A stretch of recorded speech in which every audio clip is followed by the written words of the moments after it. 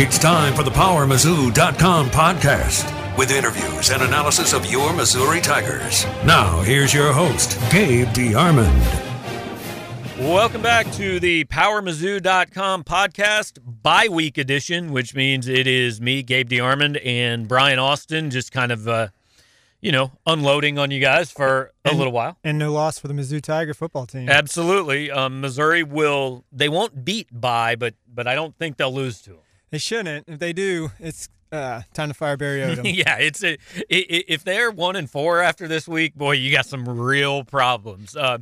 Coming up in a few minutes, I did have a chance to sit down one-on-one with Jim Sterk. It is an interview that was recorded last Friday.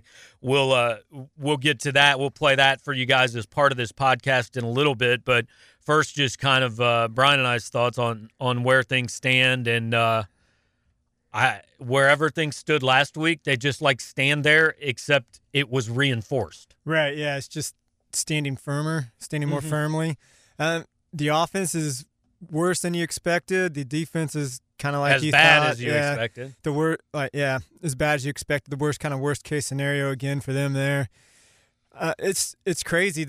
I know it was talked about in different areas. You can't always expect people to improve from one season to the other, but it is surprising to see this offense pretty much regress from the end of the season to where they are now. And the reasons, it just seems like the offensive line isn't playing as well as they did last year. The wide receivers are kind of back in that trend where they're not able to get away from people and make plays. And I don't know. It's if they get going again in the second half, you're going to wonder why are they having this issue to where the first half of the seasons they can't get their offense working. In the second half, they're able to get it going a little bit anyways. And the reason to me is real simple.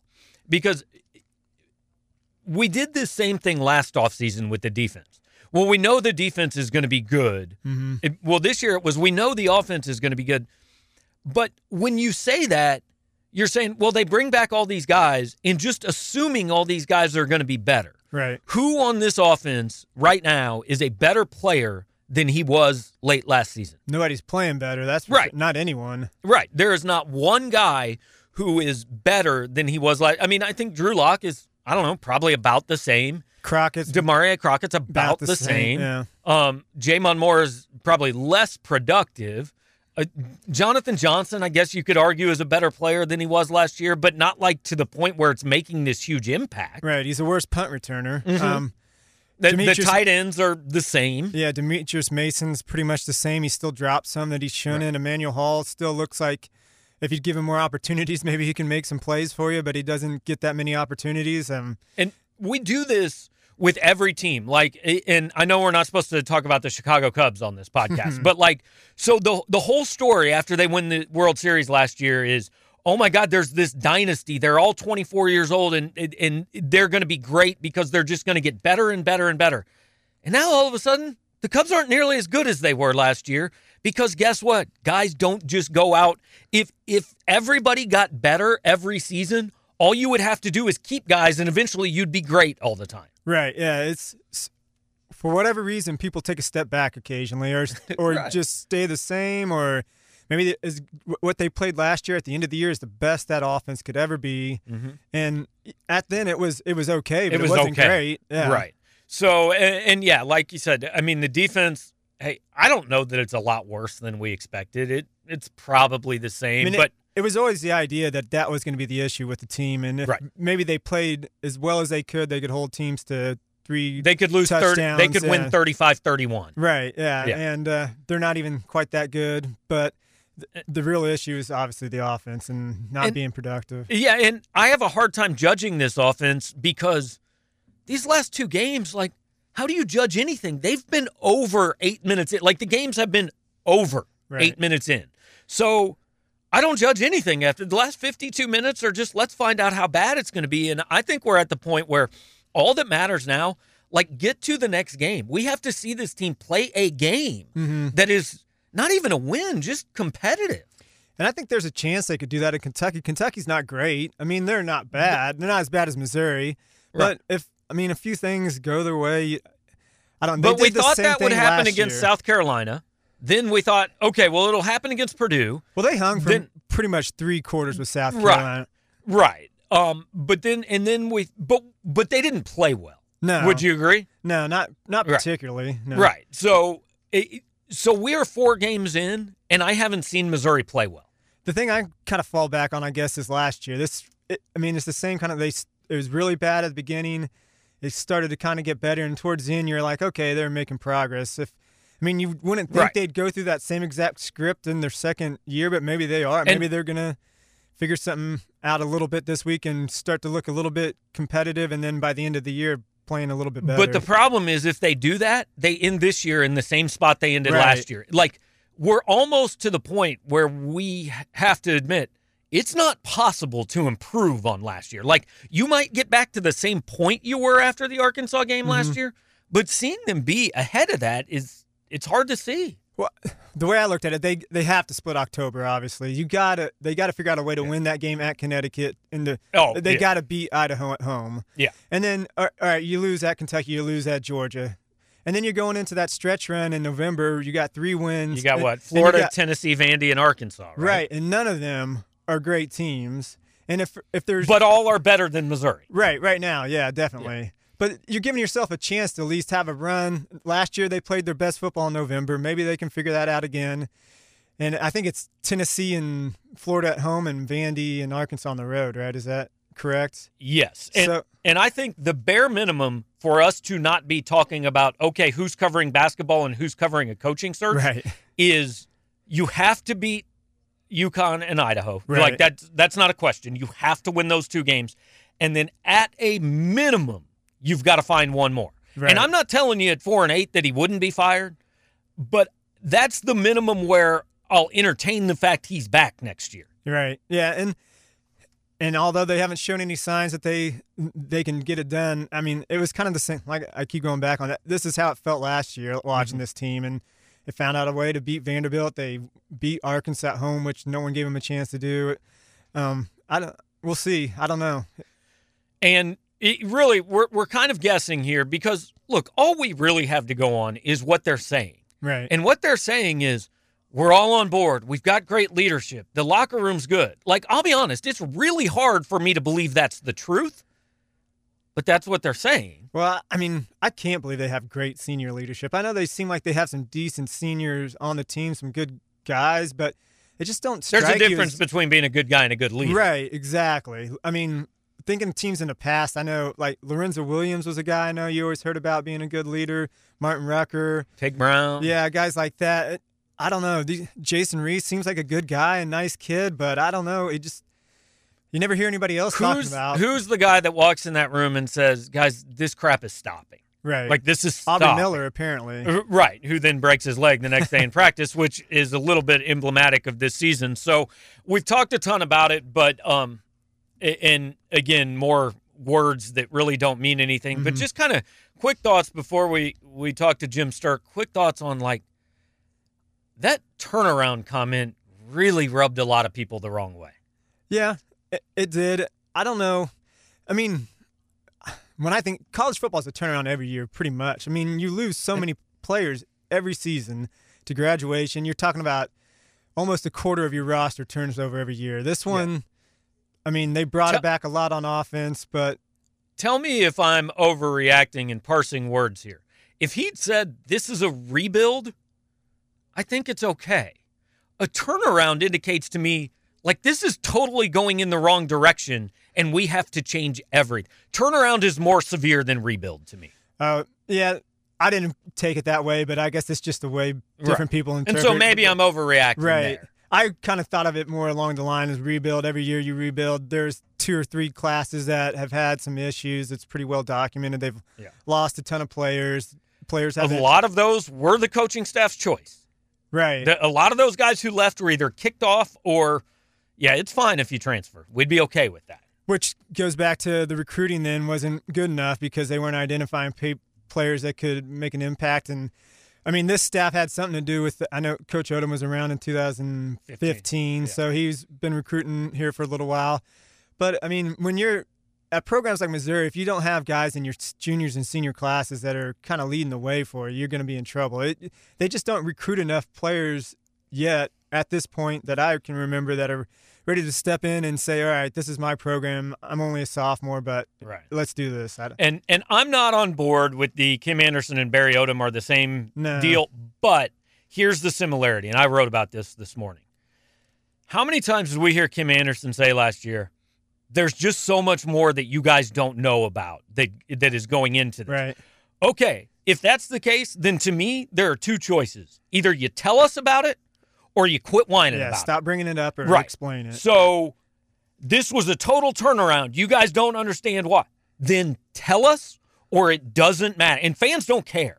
Right. Fans want you to win games. And again, this is different if you lost to South Carolina in the last 5 minutes, if you just had a big play or two against Purdue, and hey, Auburn's good, but you put up a fight for a little bit. But that wasn't the case. This is like non-competitive football. And so, yeah, if it's a turnaround, then how come you seem further from turning it around than you did a year ago? Yeah, I mean, what do they say? It's always darkest before the light. I don't know. That's kind of what it's dark. Like it's been really, really dark for a while here, and it's just, I guess I've heard some other people say, I mean, it's just kind of the faith right now, thinking he can get it turned around because there hasn't been anything at all to indicate on the field. I mean, I think they've been doing some good things on the recruiting side. It seems like but it's hard to tell. But that never saves the coach's job because, like, look at how many guys have come here that we thought were going to be good that weren't, and then the other way around. Like, you can't say, oh, James Foster's coming in, so we're keeping him because of that. What if James Foster never does anything in college? Chad Bailey's a 4-star high-rated guy out of Texas. What's to say he's not going to be Trey Baldwin and leave after 1 year? I mean, and we're not saying he is, but you just don't know. Right. So, so look, ultimately, doesn't matter what you think. It doesn't matter what I think. It frankly doesn't matter how much Barry Odom believes. There's one dude that at the end of the year, his opinion matters for the most part. Now, do boosters and do other people have influence? Sure they do. But ultimately, this is Jim Sterk's decision. And Jim Sterk kind of made the media rounds last week, and I did have a chance. And once again, I want to be clear. This was before the Auburn game. So you're going to hear Jim say some things about, hey, I expect him to play better this week and blah, blah. This is all Friday, 24 hours or 36 hours before the Auburn game.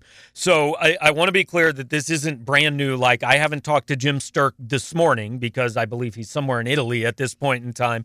But I did have a chance to sit down with the athletic director. We posted some about that last Friday on Power Mizzou, but want to give you guys a chance to hear the whole conversation. So here it is, one-on-one with Missouri Director of Athletics, Jim Sterk, from last Friday. I'll let you pick. Do you want to start with good news or bad news? Good? Yeah. We'll talk about the positive stuff first. So, I mean, just the momentum of basketball and everything building up to starting practice. Has that kind of continued in the people you've talked to, the fans and boosters and all that? Yeah, it's we've got good momentum. We've had an internal meeting about tickets and stuff, and we could be sold out season ticket wise before the season even starts. So, even a month before. So it's going really well. So the interest is high. Poked my nose in a couple times, to watch a little basketball going on, and there is talent out on the floor. I want I've people heard to know. It's not a secret, but and how they pull together and develop as a team, that's the unknown, and that's the fun thing about intercollegiate sports. But we've got a veteran group, and then you got all these bunch of newcomers. So Konzo and the coaches have their job to do. When you say season tickets could be sold out, like I know obviously you have to hold some back for opponents and single game ticket. Right. So is there a ballpark number of how many you guys sell? That's a great question. He had it on, probably a Brian White question. He had it on his board, and I want to say about 13. I was going to say 12 or 13,000 that we sell, but then with everything, the band and students, 4,000 for the students, and so all of that, and maybe that's counted into that. But it gets down to probably on a per game basis. We'll just have what's available if our opponents turn some back, or maybe during the holidays if the students aren't around and not utilizing all their tickets or whatever. So, but for the vast majority of games, I mean, realistic that place is going to be full. Yeah, absolutely. They're not the only basketball program. I mean, obviously Robin's coming off a heck of a year, and a lot of people coming back. I mean, as far as that program goes, can they kind of, I don't want to say capitalize on the excitement for the men, but does that bleed over? Well, she's the most valuable player in this whole thing, right? So right. I've said that from the start, and but she, I'm excited to see them. I watch them too. They've got some talent and some kids that were sitting out, and so I think that'll be a really, really fun season. And I think she was joking, Konzo just shows up and and he's gonna have a full house, and I said you're the all-star. So she's a very good coach, and they'll have a very good team, so that'll be fun too. Yeah.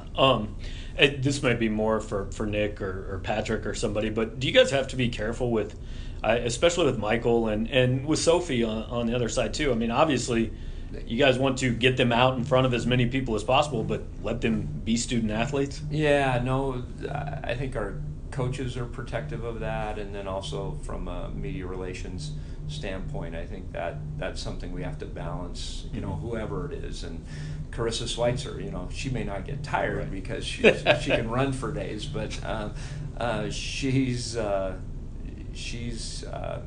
MVP last year, and then started off fast this year, and we're going to recognize her at the game, this football game, and so you got to be careful and balance it and be protective. And what's good, I think now they have a built-in day off, and that can't be media or anything, as you know. So so I think that gives them a little bit of a break, and for sure break in their week.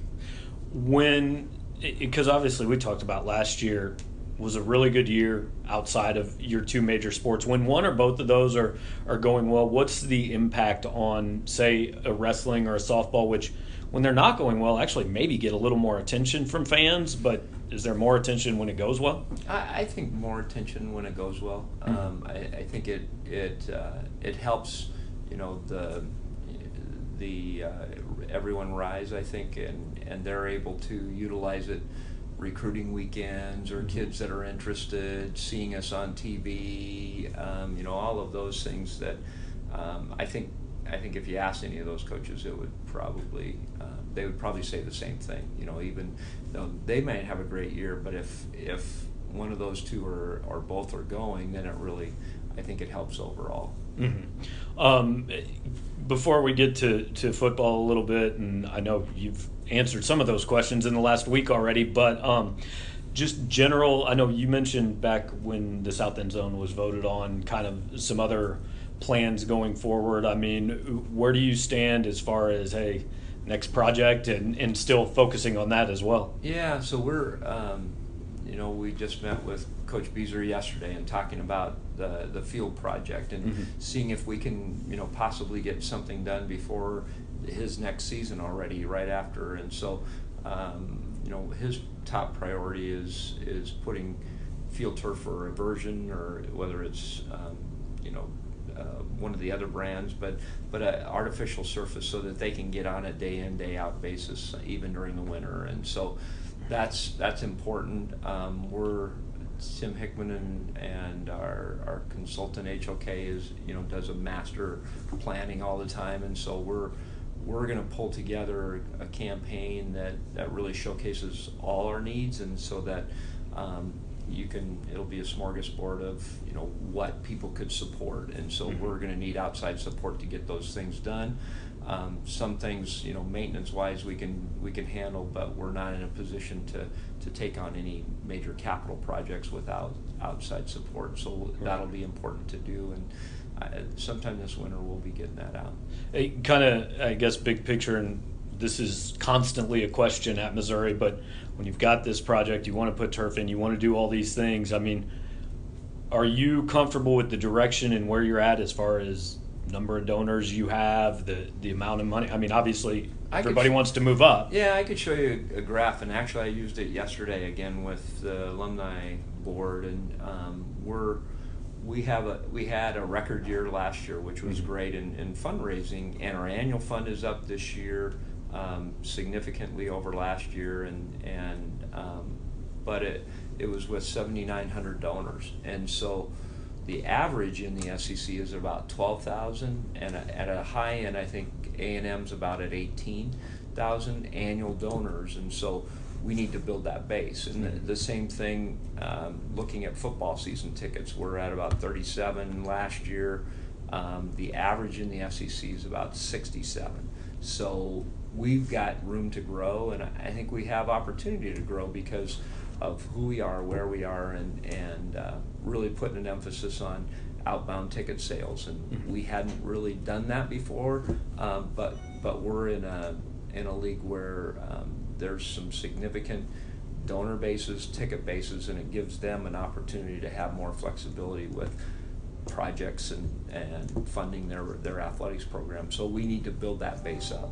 As far as the tickets do go, I mean, look, we all saw the stadium last Saturday. How concerning is that going forward? And I know that, you know, obviously donations is a significant chunk, but tickets are a significant chunk of the revenue as well. Yeah, and they're tied together, you know, because tickets, you know, with priority seating and all, so they're tied together. And so when we took a pretty good sized dip 2 years ago, then that impacted us on the donor side too. So it's connected. We have to play better, and that, you know, you can ask Barry or any of the players. We got to play better, and I think if we do, then that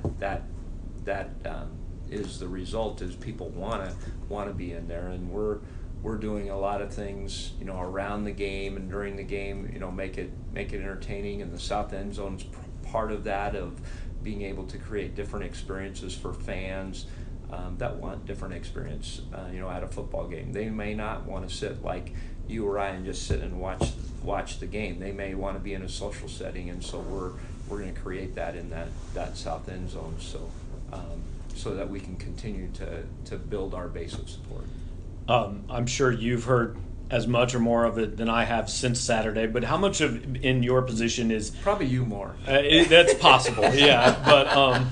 But how much of your job is you can't overreact to just yesterday, you know, and taking the big picture view. Yeah, and I think that's, you know, where, you know, I wanted to make sure Barry was, you know, it is tough, you know, after a loss like that where you play, and, you know, I was, you know, once in a game where we were favored to win and we lost 64-0, and probably 30 of those points were my responsibility, and, you know, so, you were a player in this game? Yeah, exactly. And so I was a freshman cornerback that got sucked up every time on play action, and they beat me deep, you know, and so you know, the great thing about, you know, football is it teaches you to get up and okay, the sun came out this morning, and, you know, we can go back to work and really focus, and this team, you know, is doing that, and I think there'll be a lot better,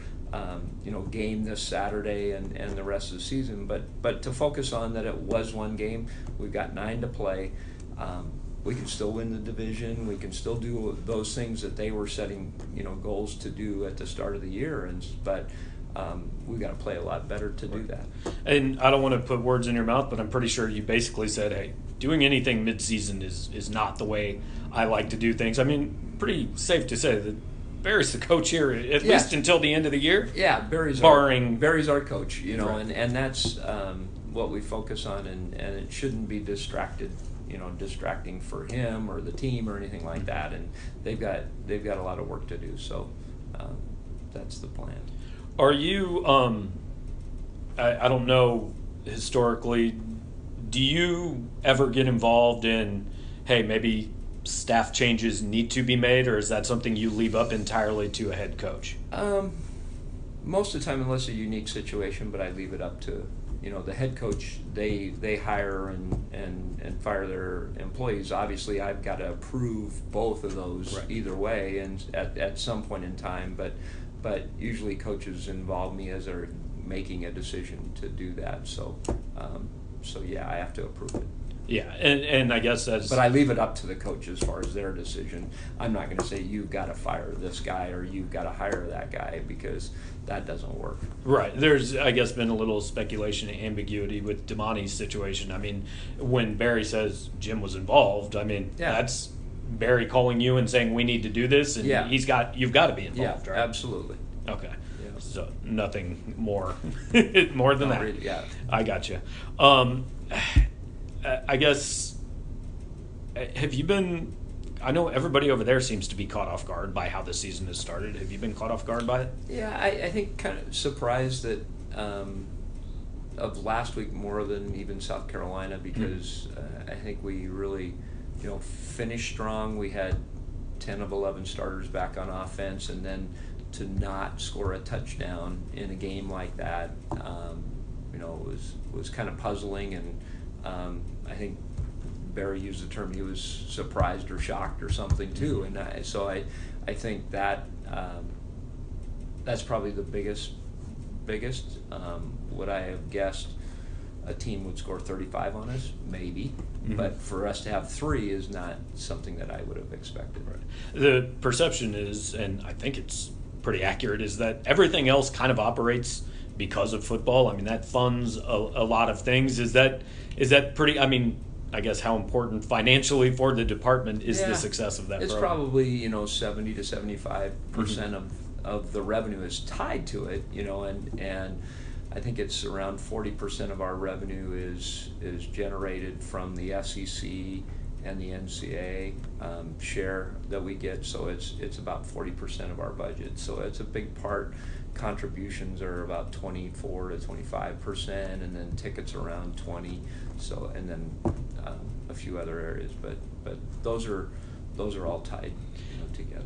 Big picture, how much have things changed since you got into this as far as patience goes? And I'm not talking about fans. I mean, Nebraska fires the AD. 1 and 2 is not acceptable. I mean, how much have things changed in that regard, just as far as how long people get? Yeah, I was maybe prophetic when I said, I was joking with the National Football Foundation luncheon, and, I said, people asked about the hot seat in Barry, and I said, listen, I saw an article where 12 of the 14 are on the hot seat in the SEC, and just, that's kind of crazy, and so, and then I said, and if you took a poll of, some people online, that maybe 14 of the 14 ADs are on the hot seat. Right.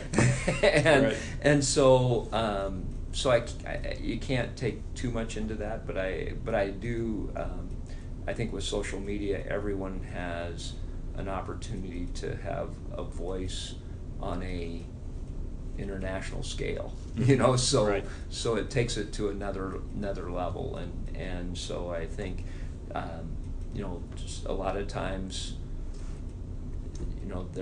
they hide behind a different name, or that they're not saying who they are and whether they're a season ticket holder, whether they're supporting our scholarship fund, and those kinds of things. And so it could be it could be South Carolina fans, or be, for all we know, whoever is making those statements online. And so you have to take that and gauge that.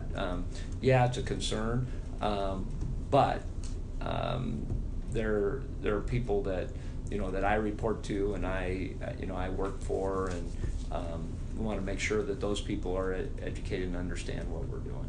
Is there and I understand it varies by sport, because generally the thought is it takes longer to rebuild a football program than it does, say, a basketball program. But is there a guideline of, hey, it takes at least this long before you know if you've got the right guy? Yeah, I think that's that's accurate. I think it's I think you're unless there's something crazy, it's usually 3 or 4 years where people have said it's an aircraft carrier as opposed to a PT boat. On a basketball with a smaller amount of kids, you get 3 or 4 kids. That can turn a basketball program. Football, it takes probably 22 or more to change it, and so you need some of that. And I've been impressed with Barry.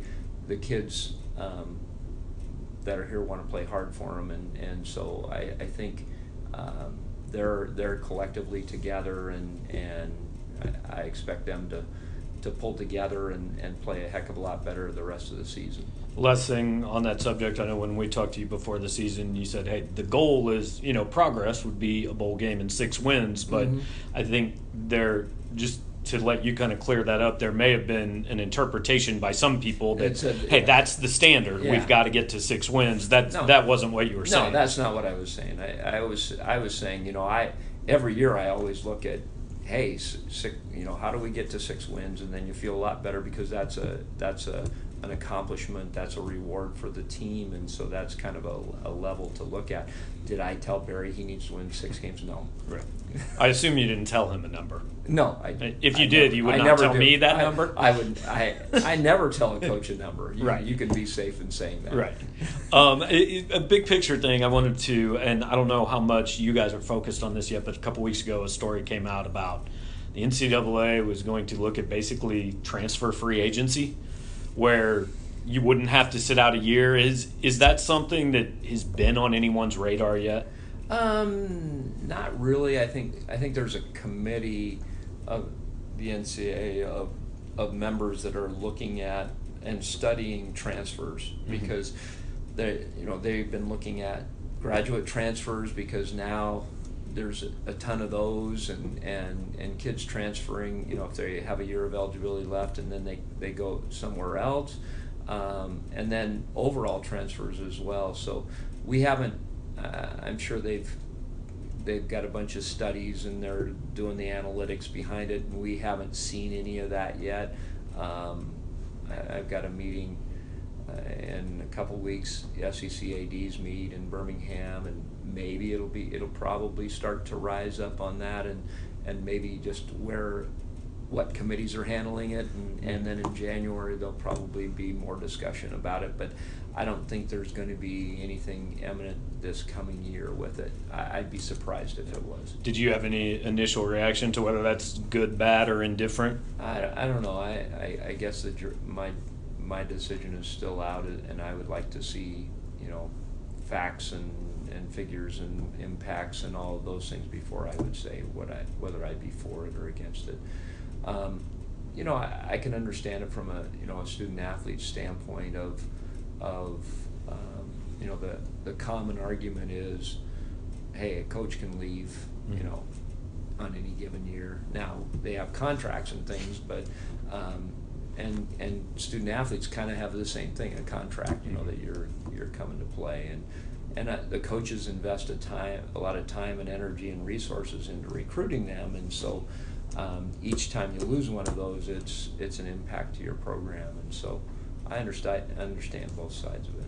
Last thing I kind of wanted to hit with you, obviously a couple weeks ago that AJ Logan thing happened with football, and that situation is resolved. So as a bigger picture around the whole academic investigation, where do you stand as far as resolution or the process? It's still it's still with the NCAA, and we're I don't know a timeline. I would guess by spring that should be done. It won't be years in being completed, but I think we're continuing to work with the NCAA, and I'm not sure the exact timeline, and I'm not sure they know exact timeline yet.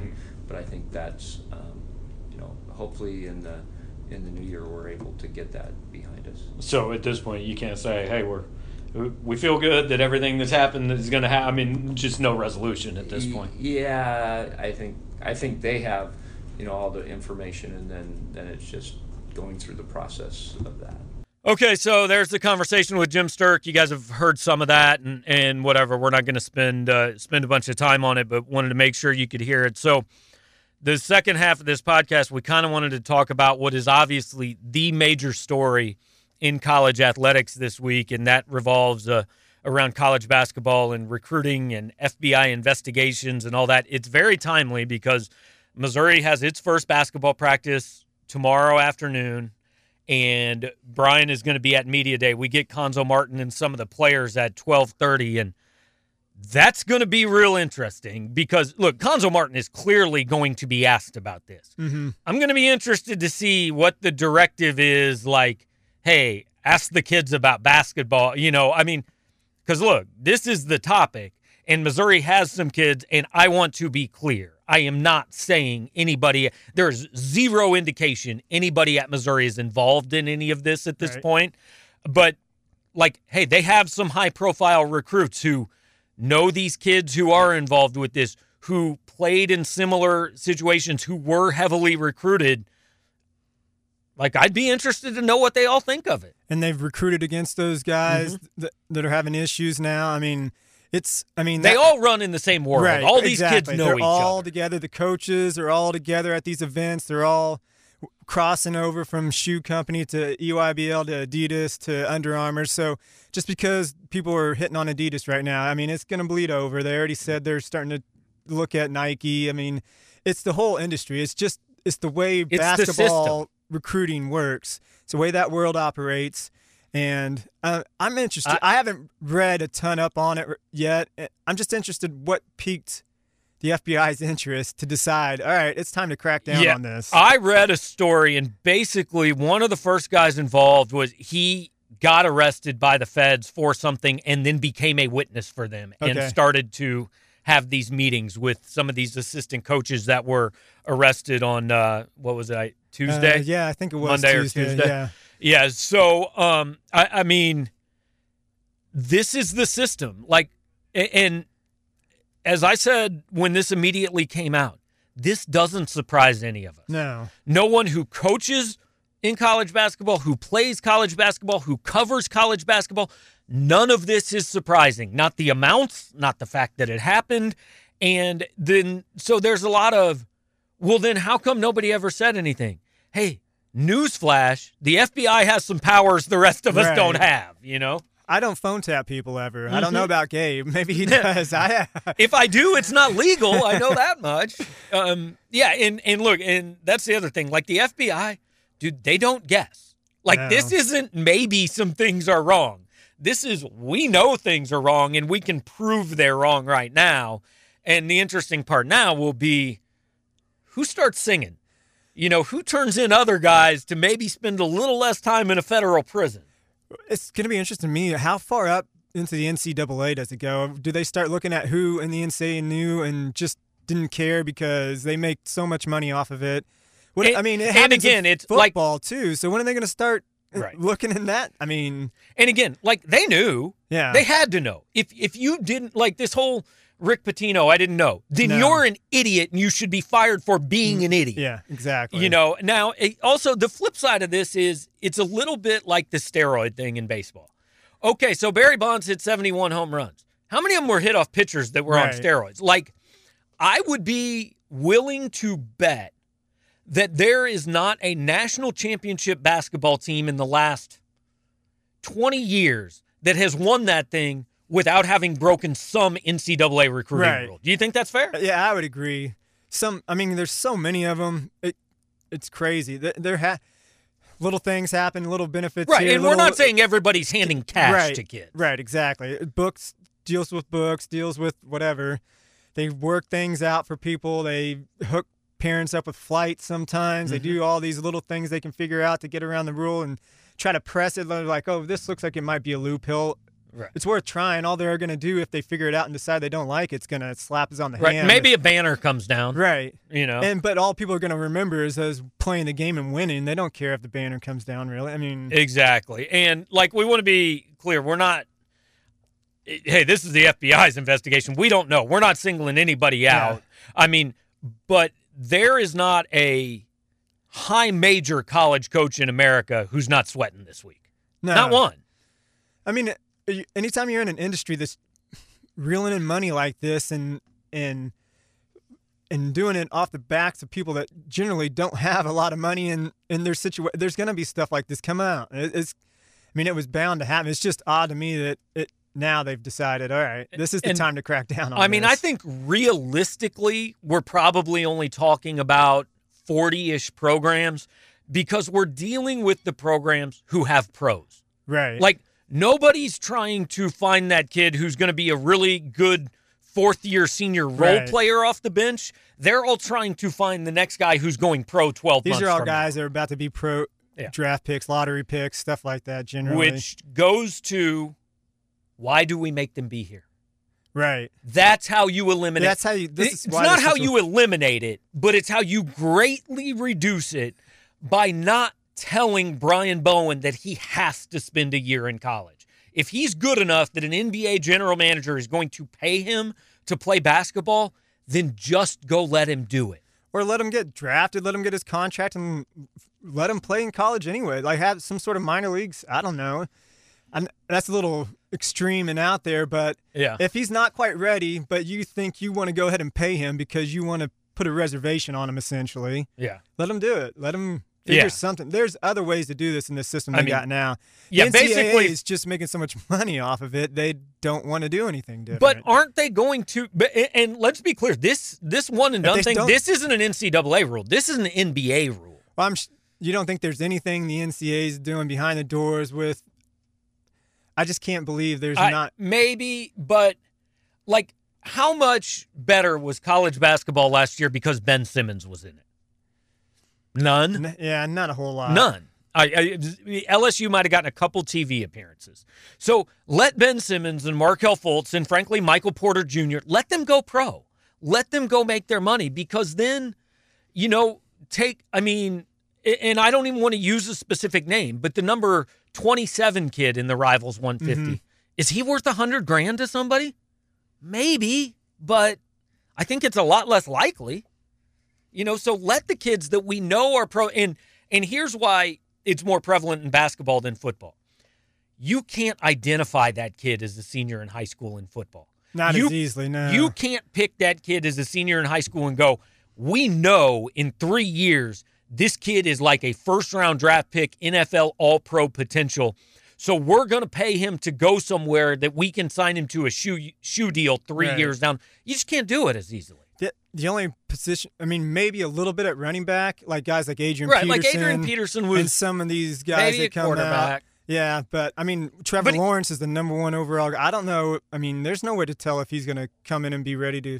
Right, like I guarantee we can go back and find a number one in the, let's just use Blaine Gabbert. Right. Like, he would have been that kid, right? Coming out of high school. Hey, let's get this kid, blah, blah, blah. Is a shoe contract with Blaine Gabbert worth a lot to a company at this point in time? He's a backup quarterback. And I don't mean to insult Blaine, but that's the point. You can't project that nearly as easily as you can project. Like, people were saying 6 months ago, if Michael Porter Jr. was eligible for the NBA draft, he's the number one pick right now. Right. So, yeah, Adidas and Nike and Under Armour all want that dude on their payroll in 12 months. And again, let's be clear, we're not saying, in fact, I think probably of all the number one guys, it's far less likely that Michael Porter, that there's anything going on there, because Missouri is just openly saying, yes, we're paying his dad $375,000 and it's all legal. Right, yeah, they're using the system that the NCAA allows that's legal, that other schools have used. That, it's been going on for a long time. That happens in football too. Coaches get hired so their kids can maybe come to that school. And until they say you can't do it, you have to do it. And there's not really any way I can see that they can say no. If a guy has a kid that's... The only thing they could say is, if you hire this kid's dad, this kid can't go to your school. Then people are not going to be hiring people because they want their kid. And that's... It seems kind of weird. Yeah. So, look, this is going to be fascinating. This is not going to end quickly. Rick Pitino is going to be out of a job in about 9 more days, officially. Mm-hmm. Boy, I've got a hard time seeing how Bruce Pearl survives with his job. I've got a hard time seeing how Jim Larrañaga survives with his job. I think Frank Martin is in some serious trouble. Right. People are talking about maybe Brad Underwood because Lamont Evans was with him at Oklahoma State. I don't know as much about that one. It's been talked about for a while that some changes need to happen with the NCAA and the Power 5 schools might be pulling away. Do you think this is the kind of thing that can really spearhead that and get it going, or? Maybe, but is this like an NCAA problem?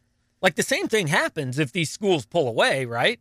Now, maybe there's nobody to say it's illegal.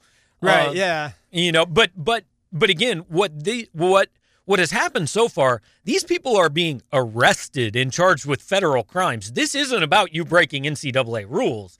This is breaking an NCAA rule that also, by the way, you broke the law. So the interesting part to me is going to be, okay, the feds do what they do. And right now they're going after people. But when does the NCAA come in and say, okay, now Louisville, now you got to deal with us. Right. And now we get to do what we want to your basketball program. And I understand Rick Pitino's gone and all these guys are gone.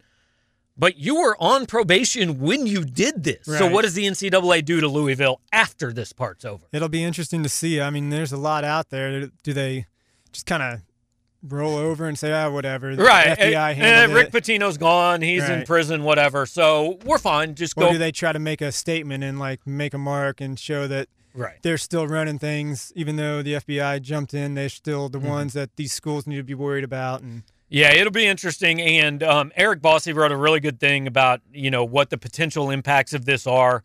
And what stuck out to me, and this is now where we go. Eric said 2018 is going to be the cleanest recruiting cycle ever, because if you got the guts to cheat now, holy cow, man, nothing's going to change your mind. So do we get back to a point where it is a little bit cleaner for a while? Or I've even seen a lot out there that say the coaches who are clean are going to benefit from this because they're going to have recruits seeking them out and saying, look, you've never done anything wrong. You've never offered me anything. That's where I want to play, so I know I can play, because Brian Bowen's eligibility is in question. You know, I think Nasir Little's eligibility, if this stuff turns out to be true, could be in question. I saw his AAU team put out a release saying that they didn't know anything about it and they weren't. That's the statement you put out. Shocking. And look, I'm not saying Nasir Little did anything wrong or his AAU team did. Right. But every statement that comes out, like, if we keep going back to Pitino, Rick Pitino's got to be the most shocked dude in America, like once every 3 days. Everything surprises him, and he knew nothing about it. He must live in some castle up on some hill where he does not have any idea. He's got no cable, no Rick, internet, do you have an internet, no man? cell phone. Yeah. He's getting messenger pigeons telling him that, hey, practice went all right today from the strength coach and stuff. Yeah, but so are we going to see something where, hey, all of a sudden it gets clean, but like someone's going to be willing to cheat fairly soon, because people are willing to do. That's what this business is. This business, being a college recruiter, is let's find all the rules and then let's find out how to get around them. Right. Because our job is to win games. We don't get paid millions of dollars if we don't win games. This kid helps us win games. We're going to do everything we can legally do, and then maybe a couple things we can't do. So eventually, hey, you're going to put all these new rules in place? It's kind of like drugs in the Olympics. Mm-hmm. Okay, so we outlawed this one. Okay, well, we're going to find another one. You know, so at some point, can the rules possibly catch up to the cheaters, or are the cheaters always one step ahead? Yeah, it seems like the criminals are always a little bit smarter, but then they always get caught. Right, but then a new criminal takes their place. They adapt quickly. They think of things, and then eventually somebody catches up with them, and then they change again. And then they start all over, yeah. Is there any chance that this is somehow that they decide amateurism in this level isn't, like, that's what's causing all this? The idea that it could be, but I've had this discussion before. Here's my problem with that. Okay, so you got to pay these kids, right? Mm-hmm. So you've got to set an amount that you pay them. We got to pay every kid $10,000 a year, just to use a round number. Okay, who's the first booster who's going to say, that school can only pay you 10, but I'm going to pay you 15? Right. It's going to happen. Like, I don't think paying the kids solves it. I think the best way to get around it just in basketball is the one and done rule's gone. Mm-hmm. Anybody that wants to is eligible to go pro. And I almost think have a signing date after the NBA draft. So you protect a kid like, okay, Michael Porter we know can go pro, right? So let's say Jonte Porter thinks he can go pro. Or Jeremiah Tillman, guys like that. And then finds out, I didn't get drafted. Now I want to go to school. Right. Then you have a signing date where they can. Right. You know? Yeah, it seems like that would work. I mean, give the kids I don't know if it would work, but it'd be better than what we've got. Right. Just give the kids a chance to test the waters. There's no reason. I mean, there's no reason they can't go to these pre-draft camps and do all this kind of stuff and sit through the draft and then pick a like school. Major League Baseball, these kids can get drafted and say, yeah, I don't want to sign for that. Right. So if you're willing to take a kid who's going to be a really good college player in the middle of the second round of the NBA draft, then you've got to understand the risk that he might say, I don't want mid-second round money. I'm going to go to college because I think next year I'll be a first-round pick. Right, exactly. Like, why can't you – baseball, for all the crap baseball gets, it clearly has this figured out better than others. It seems like all the Olympic sports do a better job with this kind of stuff than the two big sports for – I don't know if they've And maybe it's because there's a lot more money in the two big sports. Right. And a lot more people care. Like, college baseball coaches aren't getting paid $4 million a year. You know, so – who knows? We have no answers. We really just kind of had a 20-minute, like, hey, here's all our thoughts, oral vomiting What on about it. this? What about that? Yeah. So, but hey, it's all anybody's talking about. I'm glad it happened on a bye week because, Right. like, I don't know about you. I've been on Twitter like every 20 minutes. Like, anybody else get in trouble yet? And I think it's going to be really interesting to find out where this all goes, and interesting again to talk to Conzo Martin tomorrow because look, he's had some of these types of kids. Ivan Rabb, Jaylen Brown. Yeah. Those were one and done kids at Cal. He's got another one now. So he's been around some of this, and he obviously recruits in those circles. Right. And like, I do think it's important to say this will be taken as a homer comment, but this is well before Conzo Martin was at the University of Missouri. I've been told he has a reputation as one of the cleanest guys out there. Really? I really have, from a variety of people. Does that mean that he's never look, I don't know. I have no clue, but that is his reputation. So I want to be clear that we are not trying to implicate that anything has been done wrong by Conzo at Missouri or Cal or Tennessee or anywhere. We're accusing no one. We're just kind of talking it out, Stay tuned, man. Hold on to your butts, right? Yeah, no question. Stay tuned. So bye week, it came at a good time. Next week we'll be back. We'll preview Kentucky, which kind of for the third straight week seems like almost a make or break game. Like at some point they've got to do something. They got to at least look like an organized team for four quarters that knows what they're doing, and if they just can't quite put it together, they lose by 7, 10. At least then you can say, see, there's something that I can point to. Don't fumble punts. Don't get a first down before you're down 2 touchdowns. Don't kick it to the best returner in the country and then get out of your lane or whatever. I know there's more 14 false starts, any of those things. And if you could come back for homecoming not 1-5, that might be good too. Right. That's the tough part about that October split is it's likely going to be 2 losses in a row, then 2 wins, and then you're looking at 5 straight losses in a row. That Idaho game could be a brutal crowd for Idaho's homecoming. I wonder really what the bad. lowest homecoming crowd ever is. Yeah, I don't know. Idaho's really bad, but frankly, so is Missouri. So we'll see what happens. Anyway, that's everything we can think to say. I don't know. Can you think to say anything else? Nah, I'm good. I think everyone's heard our voices enough. All right, so Brian Austin, Gabe DeArmond, again, hope you enjoyed the chat with Jim Sturk. I know it wasn't the next day, but I think it's still worth everybody hearing what he had to say. We will be back next Thursday on the podcast, and until then, I don't know, stay tuned. Chamber, Wall Jasper, Media Day, plenty of stuff happening. Lots going on still. All right, we'll talk to you next week.